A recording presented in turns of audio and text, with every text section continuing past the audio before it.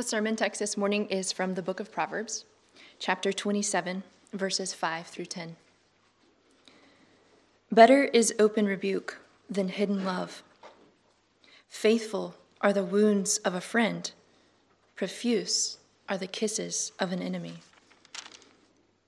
One who is full loathes honey, but to one who is hungry, everything bitter is sweet. Like a bird that strays from its nest is a man who strays from his home.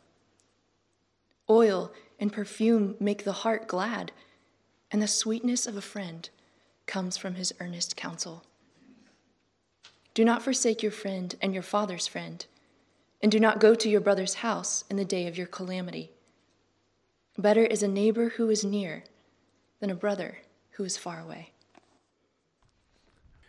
When you think about friendship, true friendship, it's really a unique thing. It's a good thing, but I think it's a unique thing to have a true friend.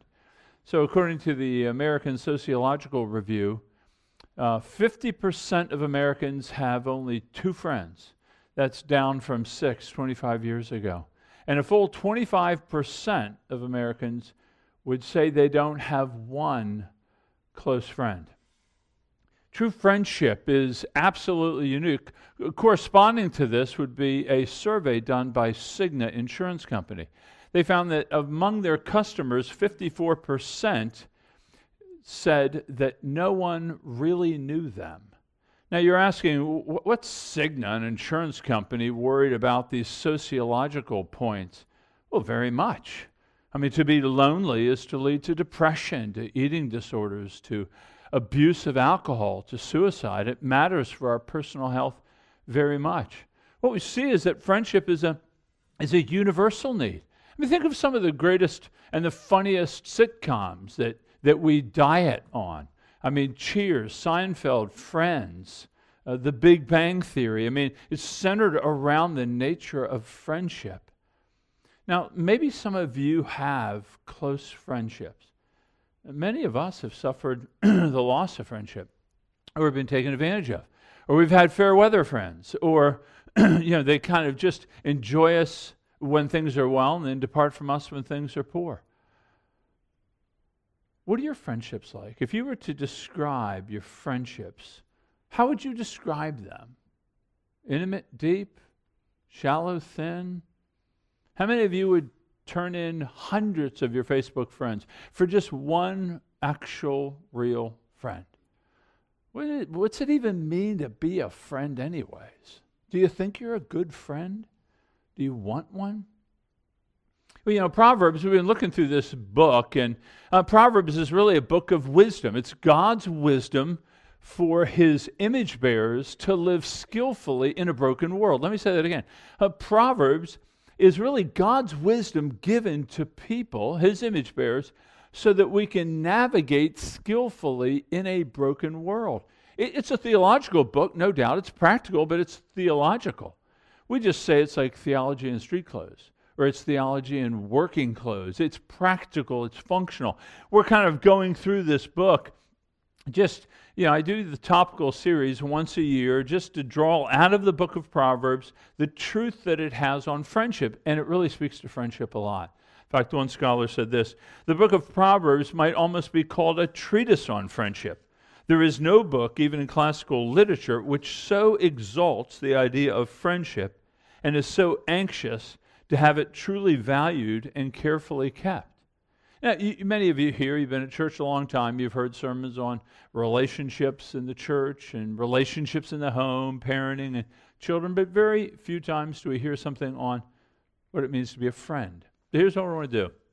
We'll look at the idea of friendship in three ways. First, there's a need for friendship. I will argue that you need it desperately. In fact, you've been created for it, and to not have it, you're going to be less than you can be. And then secondly, I want to argue that there are characteristics to friendship. There's all kinds of friends and all kinds of levels of friends, but I want to argue that there's a biblical friendship and the characteristics we find clearly in the pages in Proverbs. And then last, I want to speak to you about cultivating this friendship. In other words, we all want to have a friend, but we got to first be a friend. So how do we cultivate a friendship? So first, this need for friendship. You know, the idea of friendship isn't our idea. I mean, it's God's idea, right? So the Christian faith is unique in all monotheistic religions, that God exists. He's revealed himself as one God in three persons, Father, Son, and Spirit.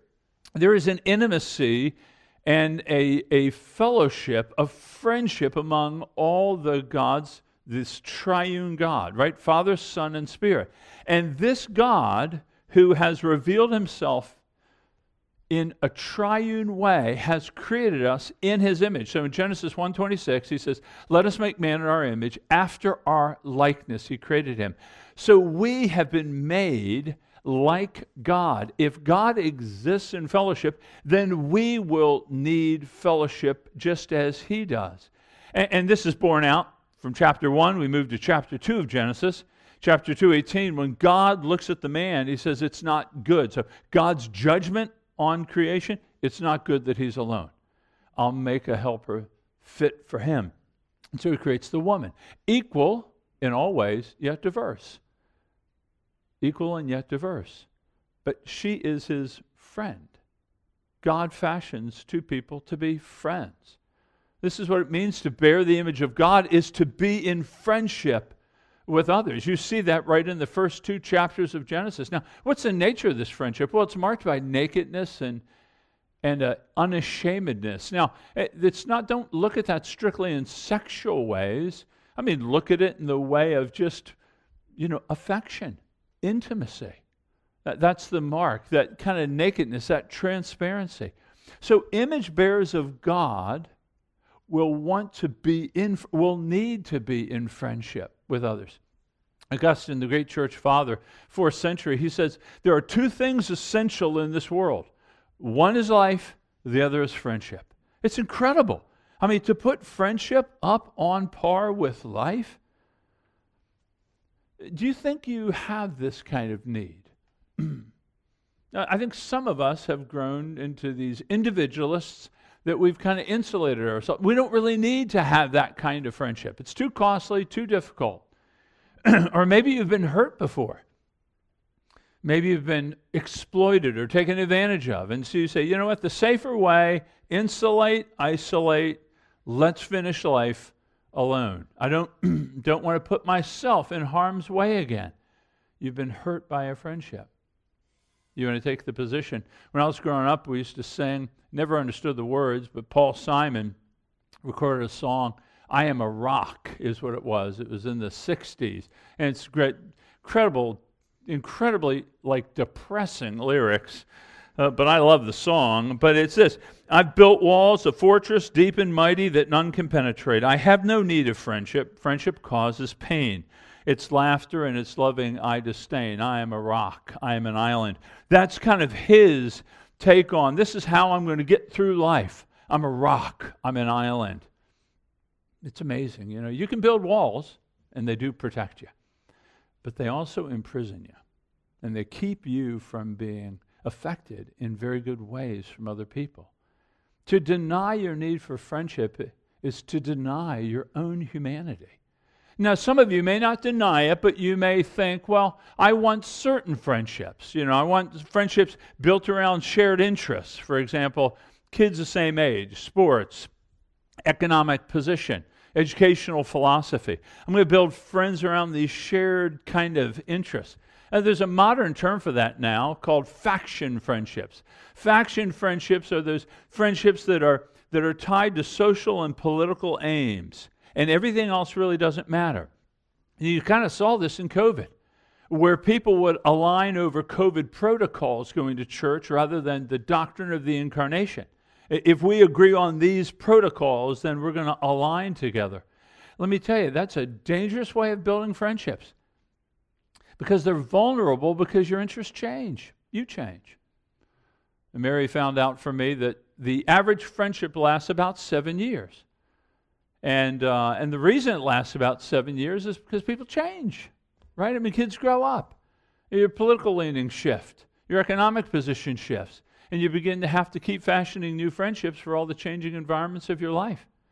You have a need for friendship, but putting them simply around shared interests is a very vulnerable friendship. Now, some of us, we've been so burned, maybe we've just gone into a digital community, virtual friendships, just through the internet. This is profoundly distressing, particularly for those who are younger. And COVID has, again, exacerbated this. So from 2020 to 2022, average American replaced 300 hours in a year with face-to-face, whether it be at church or in the workplace or in the community, and we've replaced it with digital connections, with social media, with internet reading. We're losing the time with people. Now, the Christian would affirm we need to be friends. Now, listen, my sin and your sin complicates our friendship. There's no doubt about that. But it doesn't deny the need that we have to strive to be friends, to develop a friendship. It's not weakness to say, I need to have friends. It's not a weakness any more than it is to say, I have to eat and I have to drink. There is a fundamental need that we have to be friends. Fundamental need. In fact, C.S. Lewis said it this way. He says, friendship has no survival value. Rather, it is one of those things which gives value to survival. We need it. Maybe right now you are struggling because of lack of friendship or loneliness. Or you feel like you'd be one of those 54% that says, no one really knows me. They know about the logistical stuff of my life. They know about my family. They may know about my circumstances, but they don't know me. Well, it is a place of difficulty because you were made to be known. Known by God, but also known by others. So this is the need that we have. So let's look at what kind of friendship we need, because many times in our loneliness, we'll pursue people and we'll pursue things, but for all the wrong reasons. And we'll develop friendships that are doomed to fail. So what is a friendship that truly gives life? Well, now we're kind of in the second bucket if you're a note taker. I know I just caused people all kinds of trouble. Is that point with the first point, or is that well, now he's got 4 points in the second one and 3 points in the third one. So I got 4 characteristics. We're in the second bucket, folks. We've moved. We've shifted. Need, first bucket. Second bucket is characteristics. 4 ideas. First, there is loyalty or constancy. So in Proverbs 17:17, he says that a friend loves at all times. A brother is born for adversity. Now, notice what he's saying here. A friend loves at all times. Family members, we think they're born for adversity. I mean, they're there when the going gets tough. But what he's saying is a friend is also there, but he's there all the time, not just for adversity. He's there for the good and the bad. He's there for the times of rejoicing, but also the times of distress when life gets troubled and messy. The friend is there. The friend is there. Now, the family obviously has a role to play as well, but the friend wants to be there. At all times he's there. You see the same thing in 1824. He says, a man of many companions may come to ruin, but there is a friend who sticks closer than a brother. Now, listen, you can have a lot of kind of acquaintances. He's not saying that's bad. He's just saying it's not friendship. Friendship is not measured by quantity, but by quality. That a man may have many companions, he may still come to ruin because nobody's really his friend. But a friend sticks closer than a brother. Now, what's he mean by that? Well, I think brothers and sisters, they have that, they're honor bound because they're family to help. But a friend chooses to. A friend wants to be there. A friend is willing to embrace the cost of inconvenience and loss of comfort so that they can be there in thick and thin. The friend is constant. It's loyal. Who has been with you? What friend has come to you in a time of darkness or trouble? Or to whom did you go? You heard someone was struggling and you went and sought to help them in their need. I mean, that's what a biblical friend is. Thick and thin, good and bad. A friend loves at all times. Secondly, would be that a biblical friend would speak with candor, with honesty. They would say the things that need to be said, even difficult things, right? So in Proverbs 27:5, Miriam read it. It's better is open rebuke than hidden love. What's he mean by this? Better is open rebuke than hidden love. Well, hidden love is kind of that silence. You know, when you probably need to say something, but you don't want to rock the boat. You love them. You don't want to hurt them. And you just choose, I don't think I'm going to say anything on this one. This is when silence is not golden. You know, better is open rebuke. A friend will see a friend moving in ruinous ways, and they're going to say something. They need to say something. They want to do it gently, of course. They want to do it wisely. But better is open rebuke than hidden love, than silent love. You say, well, I loved you. That's why I didn't say anything. Better is open rebuke. There's a place that a friend will say what needs to be said. In the very next verse, he says, faithful are the wounds from a friend, profuse are the kisses of an enemy. In other words, he's saying here, when a corrective word, when candor needs to be exercised in a relationship between friends, to give false flattery or to ignore the situation is to be an enemy in that time. Faithful, even though it may wound you to say it or to ask it, that's what a friend does. Faithful are the wounds. This isn't, I'm ticked off at your behavior and it's frustrating me, so I'm going to let you have it to straighten you up. That's not what we're talking about. We're talking about speaking in a corrective way to a friend who's acting in ways that will ultimately result in something not good for them. It's not about you. It's about their well-being. Now, you may be thinking right now, well, can't you just accept me? I mean, can't you just accept me, warts and all? Well, what kind of friend would do that? Well, of course we accept you with warts and all. But do we want you to remain that way? I mean, doesn't a friend want to move you forward in becoming all that you can be? I mean, isn't that what a friend does? Yes, there's acceptance, but there's also a call to aspire to be more than you are. I mean, isn't that a fundamental belief for the Christian? We think God's changing us from glory to glory. So there's this call. And another thing is, we have to be honest with each other. I mean, does anybody think they don't need points of correction through their life? I mean, do we have it here between the ears, between knowledge and experience, everything we need to know what to do and then have the power to do it? No. This isn't just for parenting to children.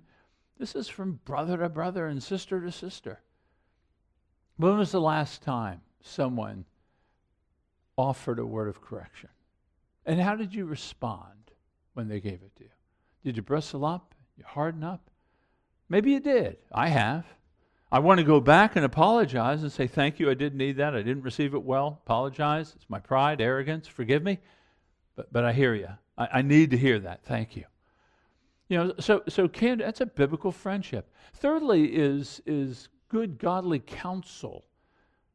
You see this in fact, Oscar Wilde, I love this one. Oscar Wilde, the great Irish playwright, he says, a good friend stabs you in the front. A good friend stabs you in the front. Now, that's a little dark, I get, but the idea of being upfront with you and corrective for your good. Okay, wise counsel, 27:9, oil and perfume make the heart glad, and the sweetness of a friend comes from his earnest counsel. In terms of how we're to see each other, in terms of our biblical friendships, there has to be a place where we're offering counsel to one another. Counsel not simply expedient or to be effective, but when we are to counsel each other, we are thinking what is best for them in light of God. So how would God have them move? A lot of times we may want to counsel to just the quickest route out of trouble, or we may want to counsel to the quickest route to success. But what would God have them do? And is that our counsel? We live in a very complicated world. The ethics facing us and the decisions that we're making, the changing economics, the economic changing times that we live in, the difficulty of family dynamics, it's really hard to know what to do in this situation. And a biblical friend is needed to help counsel you. And so in Proverbs 20, verse 5, he says that the purpose of a man's heart are like deep waters. They're very confusing. You know, when you look down at deep waters, you can't see. It's murky. It's dark. He says, but a man of understanding will help draw him out. So we need one another. Do you have a friend? Do you have a biblical friend who is earnest in his or her counsel to you in the complexities of life? And then the last characteristic of a biblical friendship would be spiritual concern. That we are to be concerned that we finish well. In fact, Ray was praying for this in our time of prayer before the service, that we'd be prepared for the day. You know, that's what we're on a pilgrimage, folks. This isn't home. It isn't. It's going to be remade. It's going to be renewed. It's going to be new heavens, new earth. We're on a pilgrimage. Nobody's remaining here. And we need help, spiritual concern. So we have a warning. He says in 16:29, a man of violence entices his neighbor and leads him in a way that's not good. So a man of violence wants to lead in a way that's not good. So correspondingly, a friend is one who wants to lead us in a way that is good. I mean, that's what a friend does. He's trying to, or she's trying to serve you in terms of helping you walk in holiness, trying to see your joy in the faith increased. This is what Paul said. You know, when Paul writes to the Philippian church, he says, listen, I'd rather depart and be with God. And if any of us had just amount of brains in our head, we'd agree with him. Of course I'd rather depart and be with God. But he says, on your account, I'm going to remain for the progress and joy of your faith.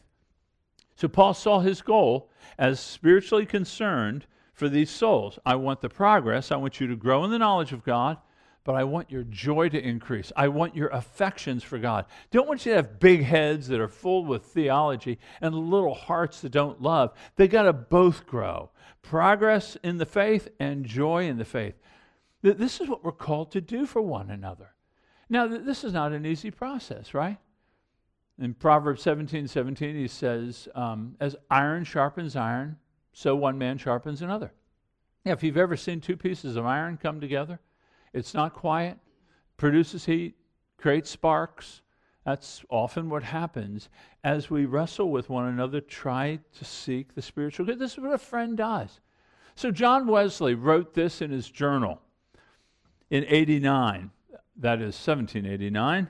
He wrote, I know no other place under heaven where I can have some friends always at hand of the same judgment, engaged in the same studies, persons who are awakened into the same conviction.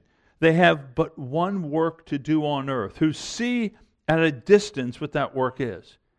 They've devoted themselves to God. They follow after their Lord. They take up their cross daily.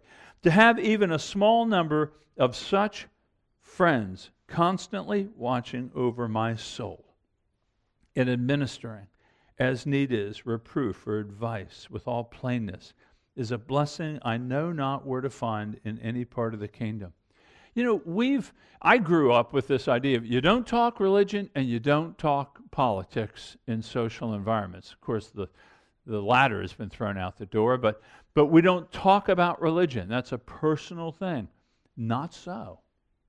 A biblical friend is looking at you and wanting you to finish well, and they're going to invest themselves toward that end. Now, do these four things, you know, the idea of honesty and speech, well, constancy in love, honesty in speech, wisdom in counsel, and spiritual concern, do they describe your relationship? Do they describe your friendships? And let me ask you this.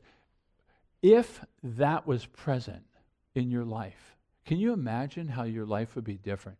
To have someone like that constantly in your life. Can you imagine the change? I mean, this might be a point of repentance for us. We might just, for example, right now be caught up and say, you know, I haven't been that kind of friend.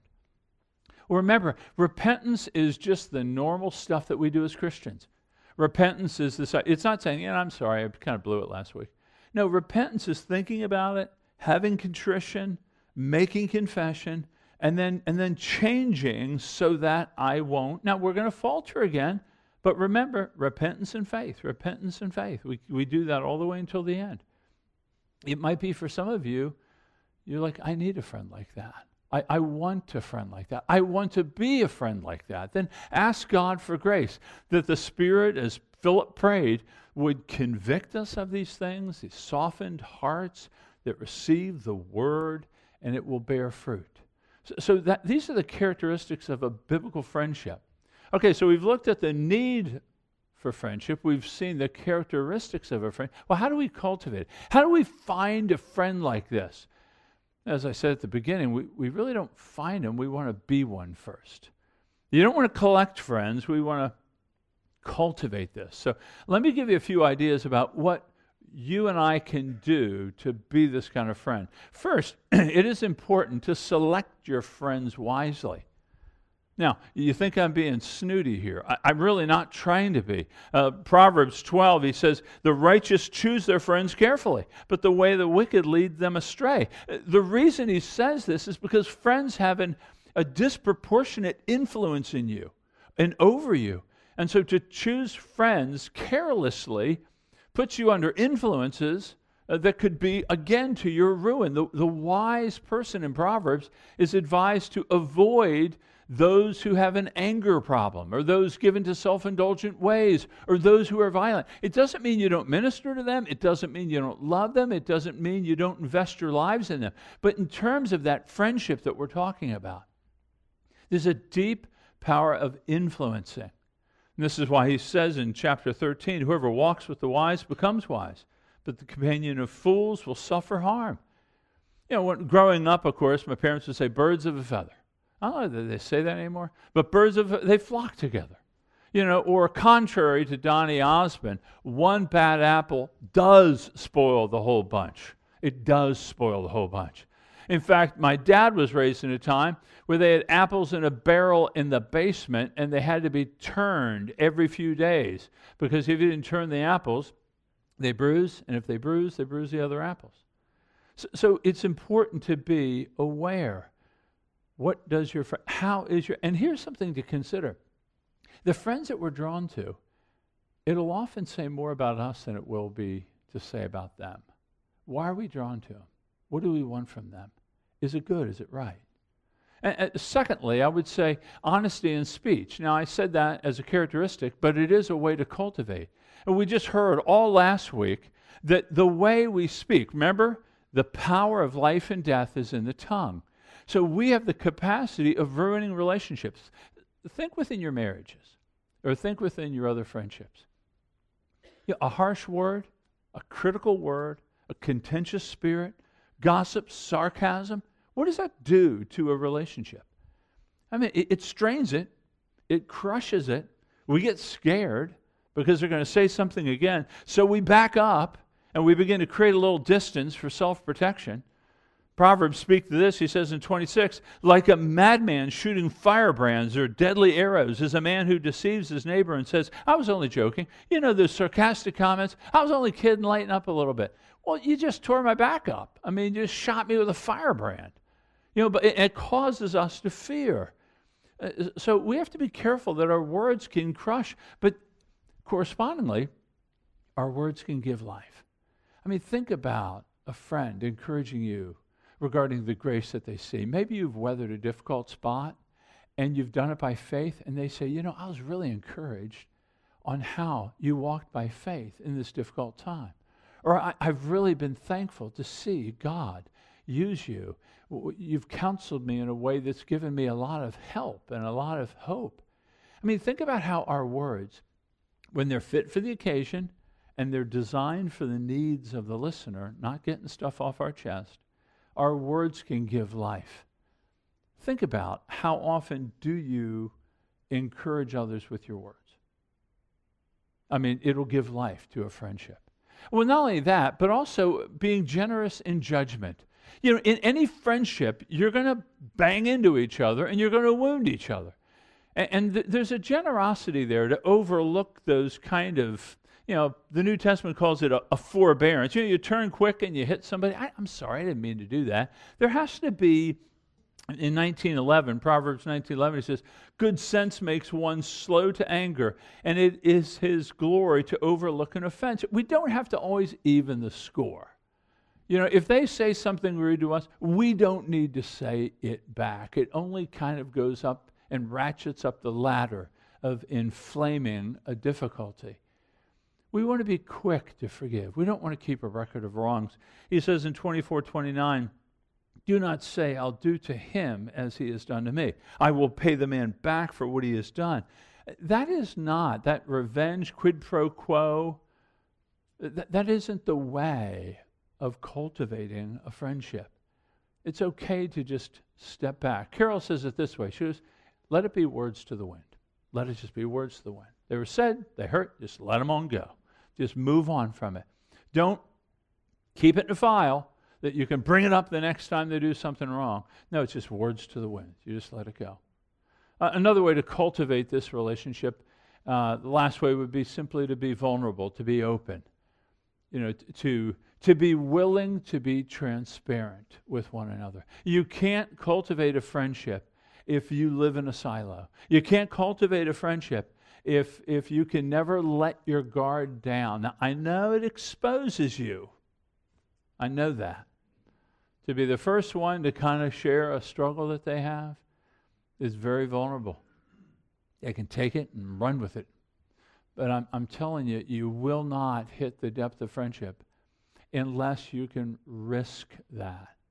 You know, C.S. Lewis in his book, Four Loves, says that, he says, eros, which is our word erotica, it's sexual love. He says, eros will have naked bodies, friendship, naked personalities. I mean, to be a friend, there has to be a nakedness. There has to be a vulnerability to one another. If you can't do that. Now, it needs to be commensurate with the trust that's building. You know, when a person comes, hi, my name's Tom, and I just dump my entire life on you, you probably have reason to pause, maybe take a step back. Tom might be a stalker, you know, might be some problem here. And so it's got to be commensurate with the trust that builds. But that has to be in your mind that I want to be open.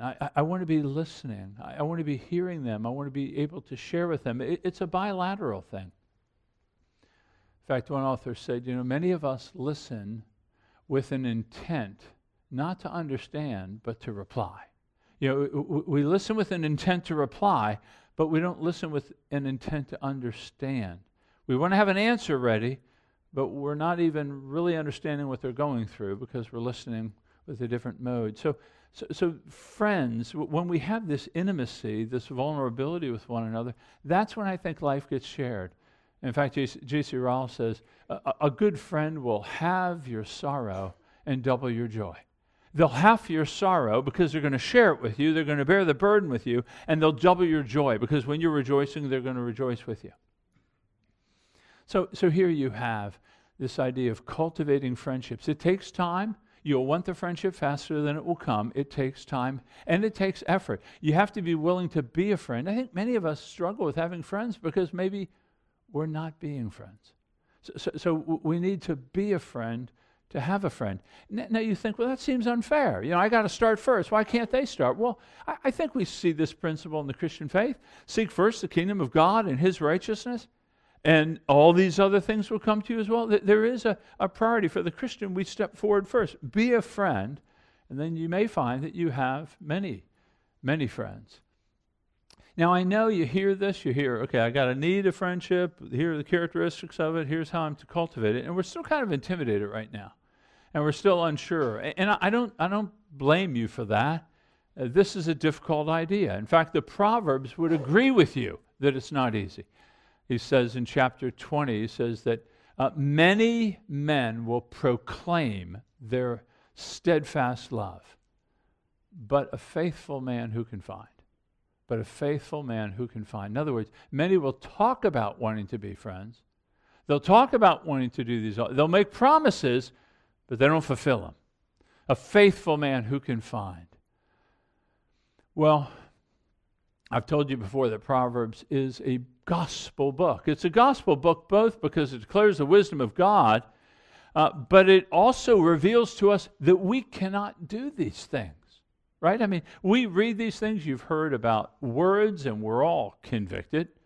We hear about friendship. We're all convicted. We're going to hear about money and anger and envy and pride, and we're all going to walk away with our toes a little sore.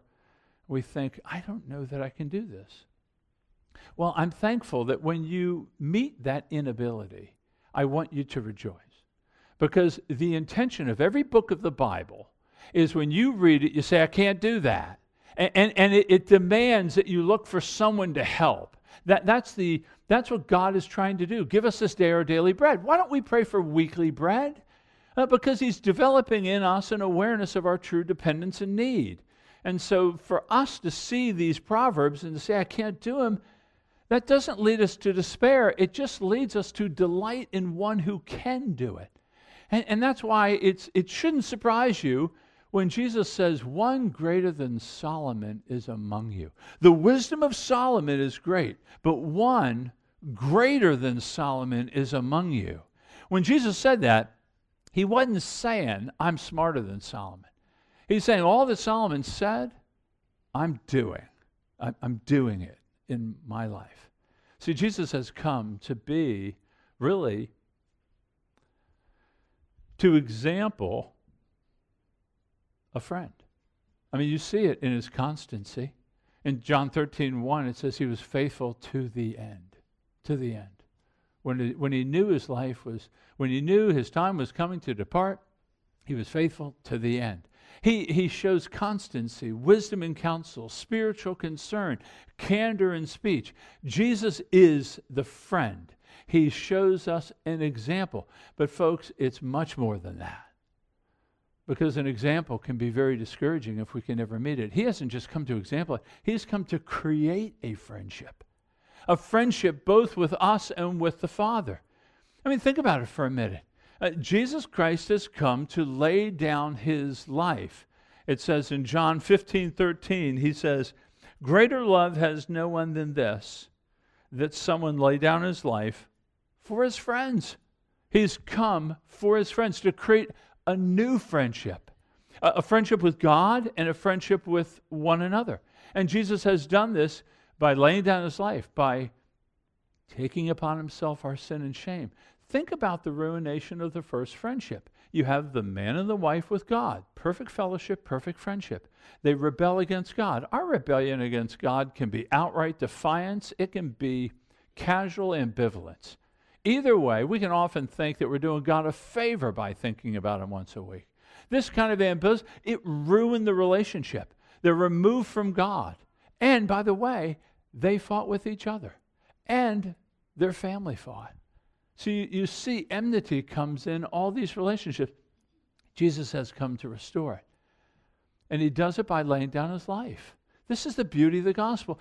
Proverbs pushes us to say we need a gospel. We need one to come. The seed of the woman, that same seed of Abraham that would be a blessing to the nation, the same seed of David that would have an eternal kingdom, that son has come, and he's Jesus. He's greater than Solomon. He's forged this friendship. And that's what Jesus says, though. After saying, greater love has no one than this, than someone lays down his life for his friends, he says, you are my friends if you do what I command you. No longer do I call you servants, for the servant does not know what the master's doing. But I've called you friends, for all that I've heard from my Father I've made known to you. You now know what God would have us do. We're called to be good friends, and we can only do it through the power of the Spirit by faith. But first we have to be friends with Christ. We have to understand what it means to lay down your life for your friends, because that's what we do for each other.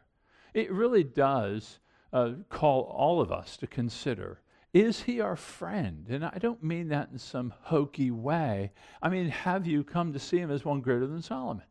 And have you seen him as one that has been sent to be a friend, to reconcile us, and to give us his Spirit so that now we can be friends with one another? I don't want to leave you on the edge. I don't want you to think, well, what am I to do? Let me appeal to you to ask, first, to ask God to reveal to you, have you been a friend? Maybe what do you need to reconcile? You know, what friendships have been burned down over the years because you've held grudges or the sharp tongue that you lash them out with? think of repenting on those issues with the people and with God, and then ask God to be a friend. Again, Ryle, in his book, True Friendships, he says, here's how you define a friend. If the doctor told you you had 2 weeks left to live, who would you want by your side? Who'd you want? Who would you want to be the last person speaking to you before you leave this earth? That's a friend. Those are the friends we want to be. Let's just take a few minutes and ask God for grace to help rightly convict us and then lead us to a gospel hope, and then I'll pray for us.